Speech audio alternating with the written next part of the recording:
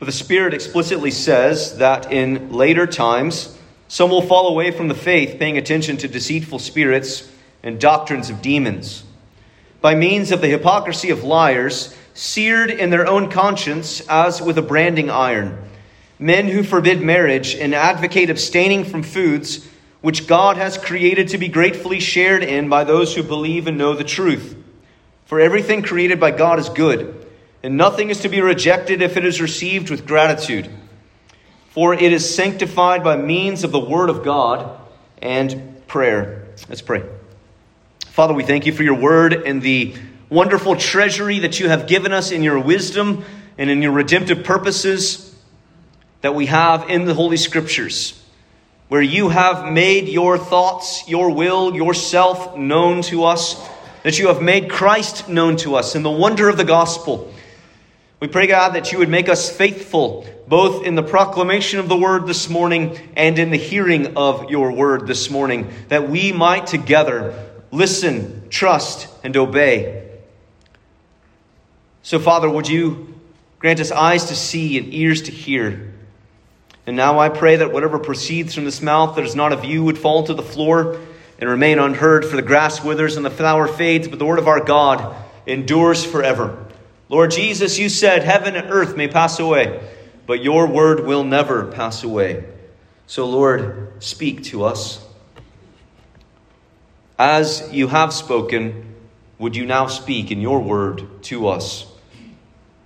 Speak, Father. Your children are listening. Have mercy in the name of Christ. Amen. You may be seated.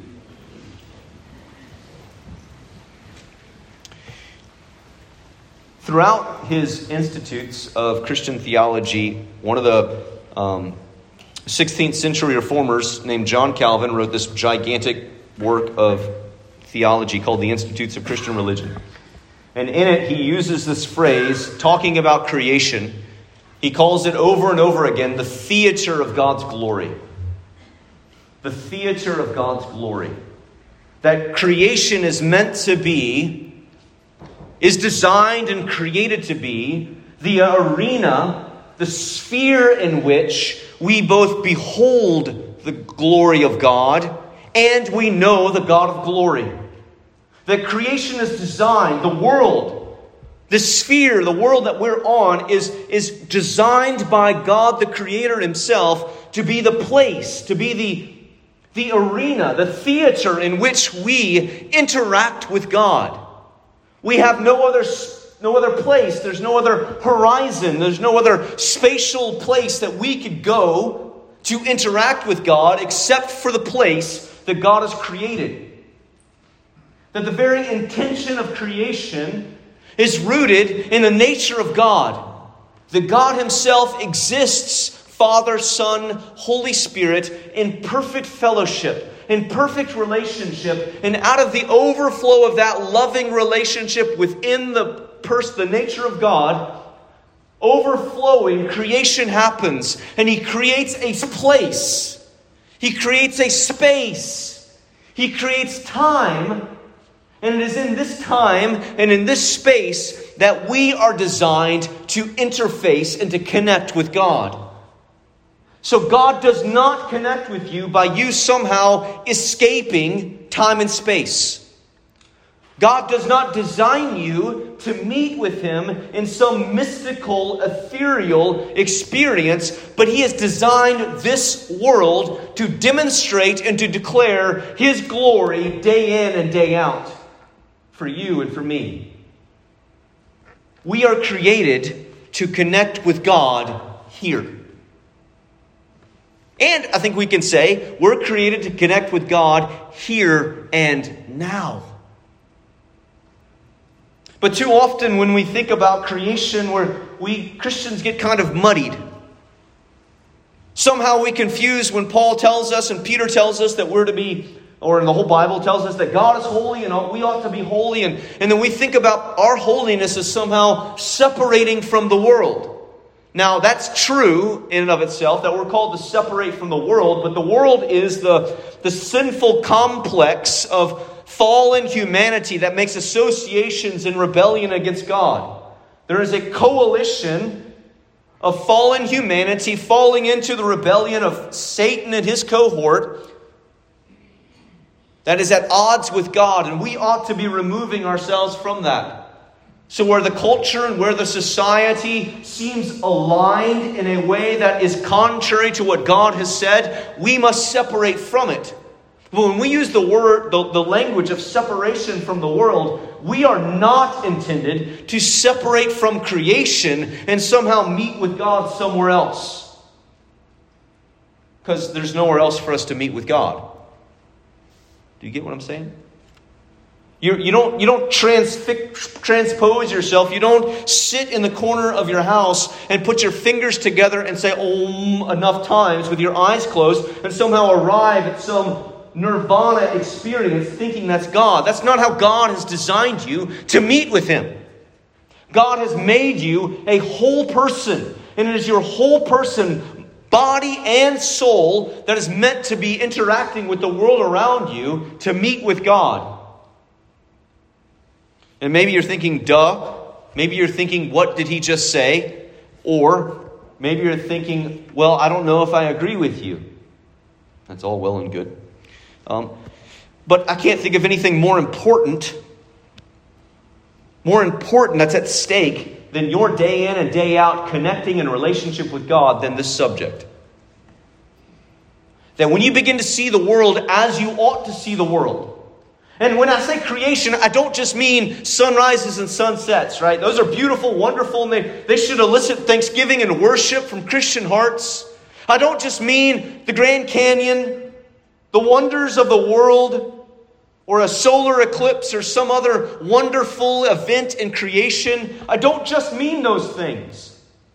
But I mean your boring, mundane, ordinary life.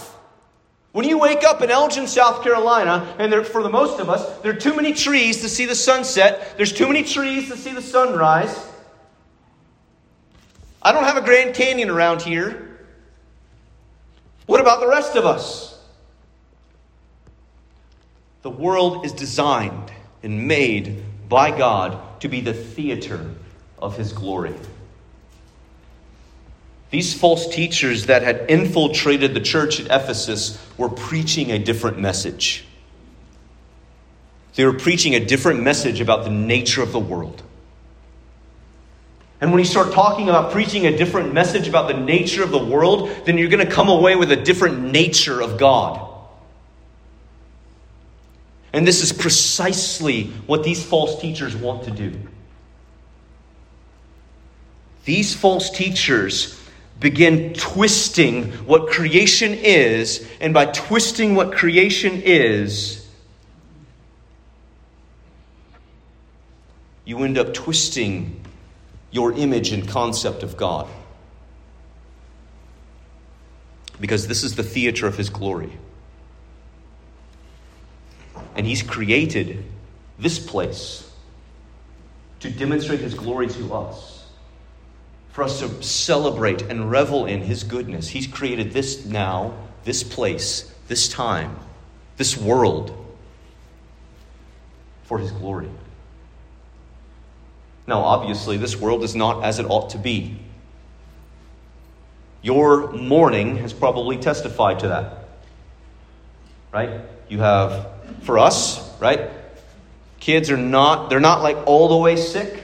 But they're definitely not all the way well. Had a long weekend, had a birthday party, had field trips this week, and they all got the, stuff's flowing, they're coughing, the baby didn't sleep last night, and the baby doesn't sleep. Nobody sleeps. The only one that slept all the way through the night last night was Henry. And just to tell you how enthusiastic he was this morning, we're running around Sunday mornings, running around making breakfast, and from the bar stool there at our kitchen has this sort of elbow in it. And we have bar stools there, and he's sitting there. That's where they like to eat breakfast in the morning. And he says, "Daddy, kiss Mommy." So I kiss Sarah Beth on the forehead, and he goes, just fist bumps, just so enthusiastic. And the rest of us are thinking, just everybody be quiet, right? The baby's crying. Evelyn Mays, she's worn out from her birthday party yesterday. It's just, and James Allen, and it's often, and then Henry's just celebrating this. It was awesome. And I was like, I need to live in Henry world right there. Like, that's how we're supposed to interface in the world around us. Just celebrating. You know the world isn't as it ought to be. Your world isn't as it ought to be. The world around us, right? We have wars, there's sickness, there's death, there's violence, there's oppression, there's poverty. There's, the list could go on and on and on of the brokenness. And all of these things are the whirlwind of sin. Sin has come into God's good world. This place that ought to be the theater of God's glory has now become twisted and in many ways corrupted by our own sin. And you know this for the fact that your relationships, many of them, aren't what they ought to be because of sin. Because of your sin or the other person's sin, dishonoring God and refusing to live God's way, we introduce brokenness into our own environment, and then we wonder why things aren't right. And when you add that collectively, not just over the 7 billion some odd people that live on the planet today, but generation after generation after generation after generation since the creation of the world, we have a lot of garbage residue that we're born into in this world. The world isn't as it ought to be. But despite the fact that the world isn't as it ought to be, it does not mean that the world is altogether gone bad. Don't misunderstand me. There's none good, no, not one. They are none righteous, no, not one. Left to ourselves, that we will continually run away from God. But that does not mean that God, who has made this world by His very word to testify of Him, nothing, no one, no power can stop the mouth of God. And so when Scripture says the heavens declare the glory of God, the heavens declare the glory of God. That you wake up and go to sleep in an unending sermon before you, declaring God's glory. This is the theater of God's glory. And God has given you all of this to bring you joy, to bring you delight and gratitude towards Him from the very beginning. He makes Adam and Eve and He puts Adam into the garden, this wonderful place that God has designed and has ordered, and Adam is given the charge to cultivate it and to keep it, to work it and to protect it. And we see that he doesn't do his job. That our first Adam fails. And because our first Adam fails, sin runs into the garden. Satan infiltrates the garden and disrupts the peace and the shalom, the well-being of humanity and all of creation. And yet God does not keep His mouth shut. But He gives a promise that the seed of the woman would crush the head of the seed of the serpent. And the seed of the serpent would bruise his heel. This first statement of the good news of Jesus, that God had not given up on this world, and that this world continues to function, to declare God's goodness, God's glory, God's nature. But that message in creation is not enough. It's a message that we often corrupt and twist. Romans chapter 1 goes into it in great detail. The wrath of God is revealed from heaven against all unrighteousness and ungodliness of men who by their unrighteousness suppress the truth. That fallen humanity wants to shut the mouth of God. Sin wants to shut the mouth of God in creation and in the gospel of Jesus Christ. And so what can fallen humanity do in the face of an unyielding sermon, day in and day out, morning and night? It is good in God's eyes, declaring the glory of God. What can we do to evade the Creator? We must corrupt the creation so that you begin to see it in a way disjointed from God. You begin to see the world around you, and maybe in our current culture, in a purely naturalistic, mechanical way. Well, the law of gravity does this, and then there's the nitrogen cycle, and there's photosynthesis. All good, glorious, wonderful truths. But if that's all you see happening in the world around you, then it has been corrupted in your mind to disjoint you from your Creator. And so now, in being disjointed from the divine, made for the divine, we are left to ourselves. And what happens? You have a abounding, it seems like, especially in our culture today, ways of people trying to connect with God in whatever way they can find possible, where God has already spoken. These false teachers do exactly the same thing. They're being led by deceitful spirits. What they are preaching and teaching are demonic messages, doctrines of demons, Paul says in verse 1, I think it is. That and these doctrines are being introduced by false teachers, and they are saying, he notes two messages in verse 3. They are men who forbid marriage, and they advocate abstaining from foods which God has created. That the message of the false teachers is marriage is bad, those foods are bad. Now you're thinking, what on earth does it have to do with us? What you need to see is that the false teachers here do the same thing as Satan when he comes into the garden. These false teachers do the same thing. By twisting their understanding of creation, they want God to look curmudgeonly, stingy, dull. Remember, all right, let's go to Genesis 3. Genesis 3, right? Chapter 1, in the beginning God created the heavens and the earth. Chapter 2 kind of zooms into the creation of Adam and Eve. And then chapter 3 is the introduction of sin, the fall of humanity. Now, verse 1, now the serpent was more crafty than any beast of the field which the Lord God had made. And he said to the woman, now listen carefully. He said to the woman, indeed has God said, you shall not eat from any tree of the garden.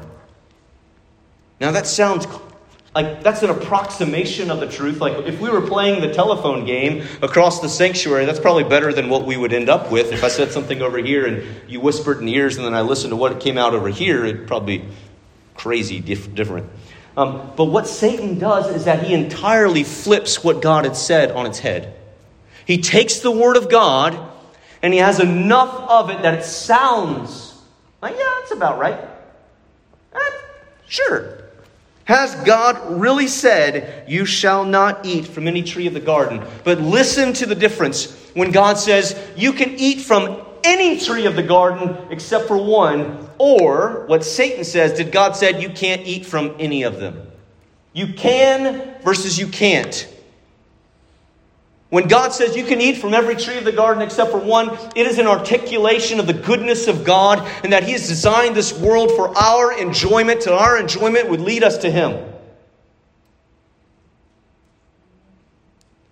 There was an amen out there. Amen to the amen, right?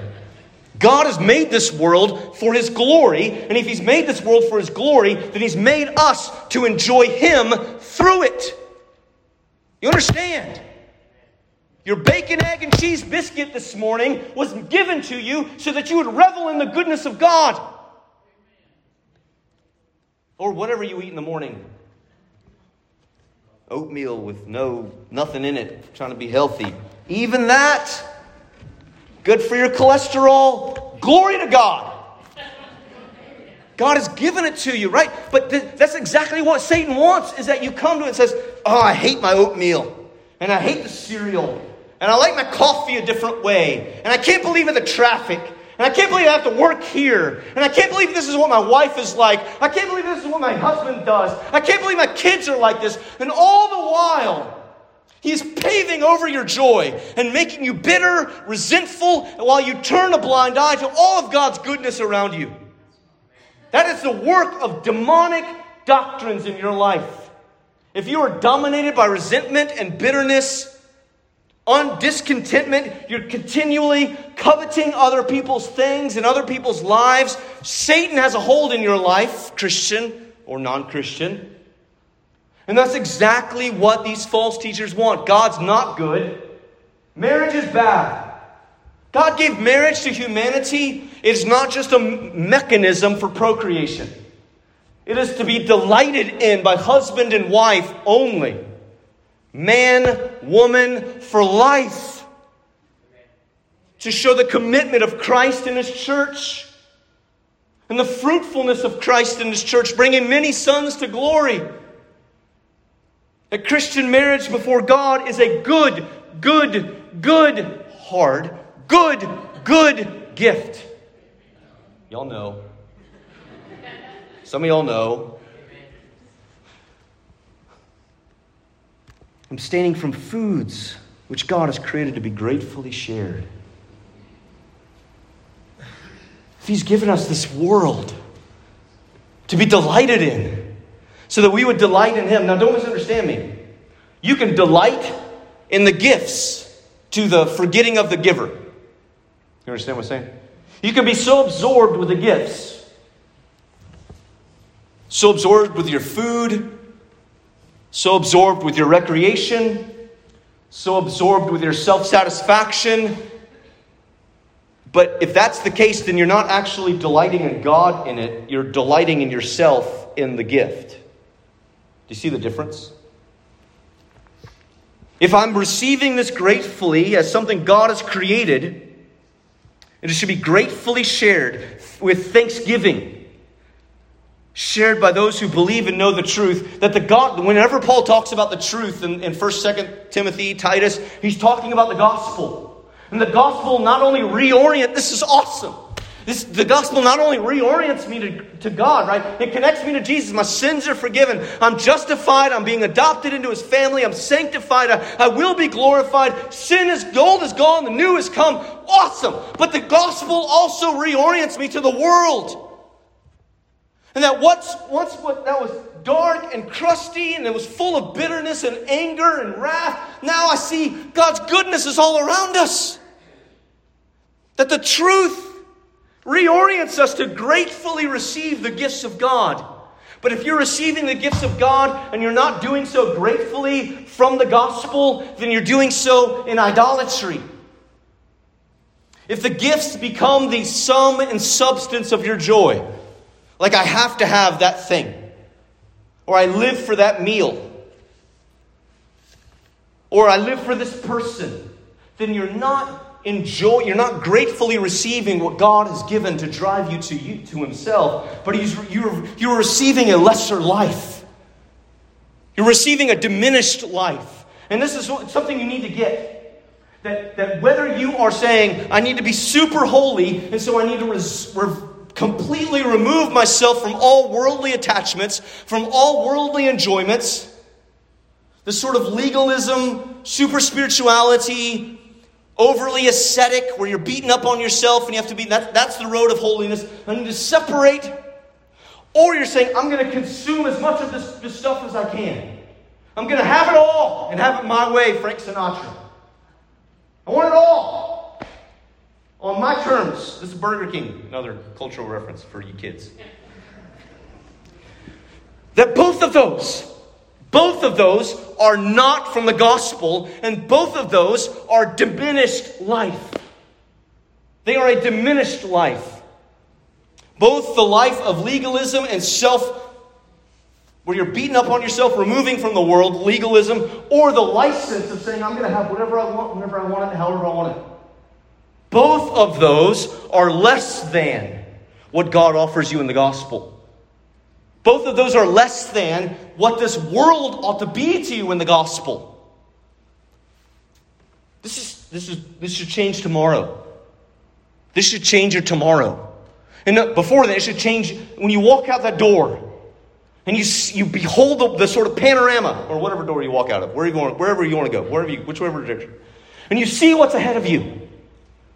For some of you, will go out there and you'll see the trees and the cars and the stop sign, stoplight, and I don't know, the bank and O'Reilly's and Tony's Pizza. And you could say, or you could say, look at all this. This is here so I can enjoy it and enjoy God. Look at the sun. Look at the sky. It declares the glory of God right now. Let me revel in the goodness of my God. Now that's going to sound cuckoo for Cocoa Puffs to the world around you, but so be it. But don't let it sound crazy in the church. That must not sound crazy in the church. We should be able to take wonder in the small. Like, here, look at this little... One day I was coming by here. Okay, I'm okay. One day I was coming by here, and there was on the wall over here, there was this gigantic praying mantis. But it wasn't quite that big. But that would be terrifying. But it was seriously like this big. And it was just this sight of... I've never seen a praying mantis. I think they're actually an invasive species, like from Asia. Or whatever. But I was delighted that day to see this thing that God had... That if in Jesus all things hold together, the Apostle Paul says. Colossians chapter 1. In Christ all things hold together. From praying mantises to the bushes on which they reside to we ourselves, that Jesus is upholding the universe by the word of his power. Then this whole universe is upheld by Christ for his ends. And Jesus means to see you glory in them. Glory in him in them. That he's given these things to us to delight in him. Now delight in Christ. Delight in the word of God. Delight in the Holy Spirit above all. But don't be so spiritual that you miss out on the very theater of God's glory before your eyes day in and day out. That's not spiritual. That's blind. That's just blind. And I don't know what you'll do in the new heavens and the new earth when we have a sanctified vision of a world. Have you thought about the end of the book? New heavens and new earth. New bodies. This is Jesus. I mean, this isn't Jesus. But this is how Jesus is in glory right now. Do you know that? He didn't slough off the body as it was something gross. The Son of God, the eternal one of glory, was incarnate, born of a woman, truly man and truly God, and the Son of God never got rid of his body. He laid it down in death to buy you back from sin and death, and he took it up again to the vindication of the gospel, and for the glory of God, he sits in flesh, sanctified, immortal, imperishable, but in flesh at the right hand of God the Father today, as a promise that when we go, we might go, this body goes down into the grave. Our souls go up to be with the Lord. But one day, dear one, that body's going to rise. I don't care what you do to it. I would prefer that you bury it. But I know sometimes stipulations or space, cost. I don't care what you do to it. I don't care. God can raise it up. God can raise it up, and he will raise it up. And we will live in a new heavens and a new earth, and this world will be what it ought to be. Consecrated, redeemed, restored by the truth of the gospel. And so in the meantime, as we enjoy creation now, it prepares you and it reminds you that you're going to really, really, really enjoy creation then. You're going to really, really, really enjoy streets of gold and crystal sea and all that jazz. I don't want to sound flippant, but I think there's a beholding of heaven and glory that we cannot comprehend. Amen. So God has created these things. So notice, God has created them to be gratefully shared. So it's the intention of God that creation, marriage, foods, the world around us be enjoyed for his glory. God has created them to be gratefully shared by those who believe and know the truth. So we have two testimonies already about creation. God testifies it's meant to be gratefully shared. Those who believe and know the truth of the gospel. Again, this is where sometimes we so truncate and chop off the gospel as we rob people of a sanctified vision of the world. If your gospel is simply about getting your soul out of hell into Jesus' presence, that's not the full gospel. That's plenty good. Don't get me wrong. But there's more to it than that, dear ones. And when you begin to see Jesus is bringing restoration to all things, Timothy 3:5, Matthew 19:38, I think it is, that He's bringing restoration to all things. And you go out, and that means, one, that you can enjoy the world around you, but also, in the name of Jesus, you can labor to make this world better around you because you have a vision of what it will be.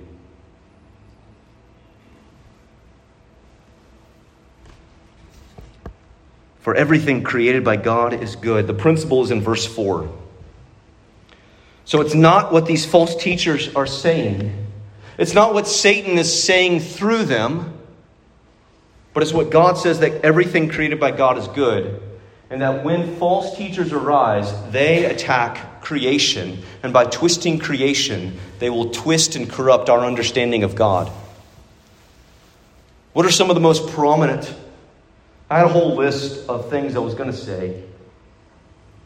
But I think the one that most appropriate one for our day and age, where the doctrine of creation is being corrupted and to twist our understanding of God, is a two-sided coin of homosexuality and transgenderism. Those are doctrines of demons that have been introduced into the church. And there are too many churches in the name of love and acceptance who are either don't know the gospel, or they're too ignorant to see that Satan has infiltrated their ranks in the name of an abhorrent form of tolerance. To say that anywhere in the beginning of the Bible or anywhere in the Scriptures, God creates men and men to be together and women to women to be together, or creates a man that's really a woman that's really, it gets so confusing. And I'm not trying to be a mockery of it, but it is a false doctrine. And there are false teachers who are writing books to you about Jesus and the gay Christian, and they're sort of, and I don't even want to get into all of it. And that's somewhere where you're corrupting the understanding of creation, you're corrupting the understanding of marriage, so therefore you corrupt the understanding of the family, and you corrupt this world. And you make God the author of confusion and not of order. And you make the gospel something else about saving people who once were those things, just like we were. And so somehow Jesus coming and saying, yes, I affirm you. I applaud you. And this is the message that's swirling around us. And the church has, by and large, in too many places, swallowed the pill. And so you see whole denominations that have lost their way right here. And they have fallen for the doctrines of demons and deceitful spirits. What then should we do? Well, the one thing I can tell you that you're not supposed to do. You do not go dig a bunker. Don't go dig a bunker, a root cellar, line it with all your non-perishables, and move in until Jesus returns or you die. That is not what He has called you to do. Amen. He has placed you in this world to enjoy it for His glory, and to point to His glory, and to work to see His kingdom come in this world, in this time, at this place. That you have work to do. And you know, Christian, you know beyond anyone else, beyond anything else, you know the end of the book. You know how things turn out. And so you can work, you can revel in your marriage, you can revel in your kids, you can revel in the good foods, and you can sing the songs. You can mock sin, Satan, and hell tomorrow. As some of you dress up, go out and trick or treat, you mock the forces of hell because Christ has triumphed over them at the cross. You sing the songs of the redeemed on Sundays, but throughout the week. Because what God has given, it is created by Him, is good, and it should be joyfully received with gratitude. That part of our faith, the thanksgiving that we can give back to God, part of that, yes, thank God that He sent Jesus. Thank God that Christ died, that Jesus rose. Thank God that He's coming again. Thank God for the gift of the Holy Spirit and the gift of the Scriptures. But God cares about more of your life than just this moment on Sunday mornings. He wants your whole life sanctified by the gospel of Christ. And that includes the secular parts. That includes your work. That includes your home. That includes your neighborhood. That includes our community in Elgin or wherever some of you drive in from other parts of the Midlands. He cares about those things, and they ought to be seen to be redeemed for His glory so that they may be received with gratitude. And gratitude flowing out, making things better. How do you go to war in a culture that's at war with you? The Word of God, prayer, and thanksgiving. Because this is still our Father's world. And His Word still resounds here. Irrevocably. You cannot remove the glory of God from creation despite your best efforts. So we delight and rejoice and we receive what God has given because it is sanctified by means of the Word of God in prayer. This world is made holy because God said it's holy. It's sanctified by His Word and then by our grateful reception signaled by our prayer of thanksgiving. So don't let the good gifts of God go by you any longer. Stop and smell the roses for God's glory. Enjoy a good lunch for God's glory. Take a good nap, those of you who can, for God's glory. Get a good night's rest. Wake up and go to work for God's glory. Be productive, creative, innovative for God's glory, because this is God's world. There's so much I want to say here. And it'll turn into 15 sermons, so just this one. Don't let the gifts of God go by you any longer. And for some of you, don't let the gift of God go by you today. That God has given the most precious thing in heaven has been poured out for you in the person of Jesus Christ, the Son of God. So that everyone who trusts in Him, everyone who believes in Him, everyone who calls out upon Christ can be saved. Be saved from the wrath to come, but also be saved from bitterness, resentment, and missing the goodness of God right before you. And to have a place created for you in heaven above. Don't let the gift of God go by you today. But Christian, how will this message, how does the truth of the gospel shape your tomorrow? How can you showcase in gratitude and thanksgiving? How can you showcase the goodness of God by thanking Him for where you are right now? Now, I know.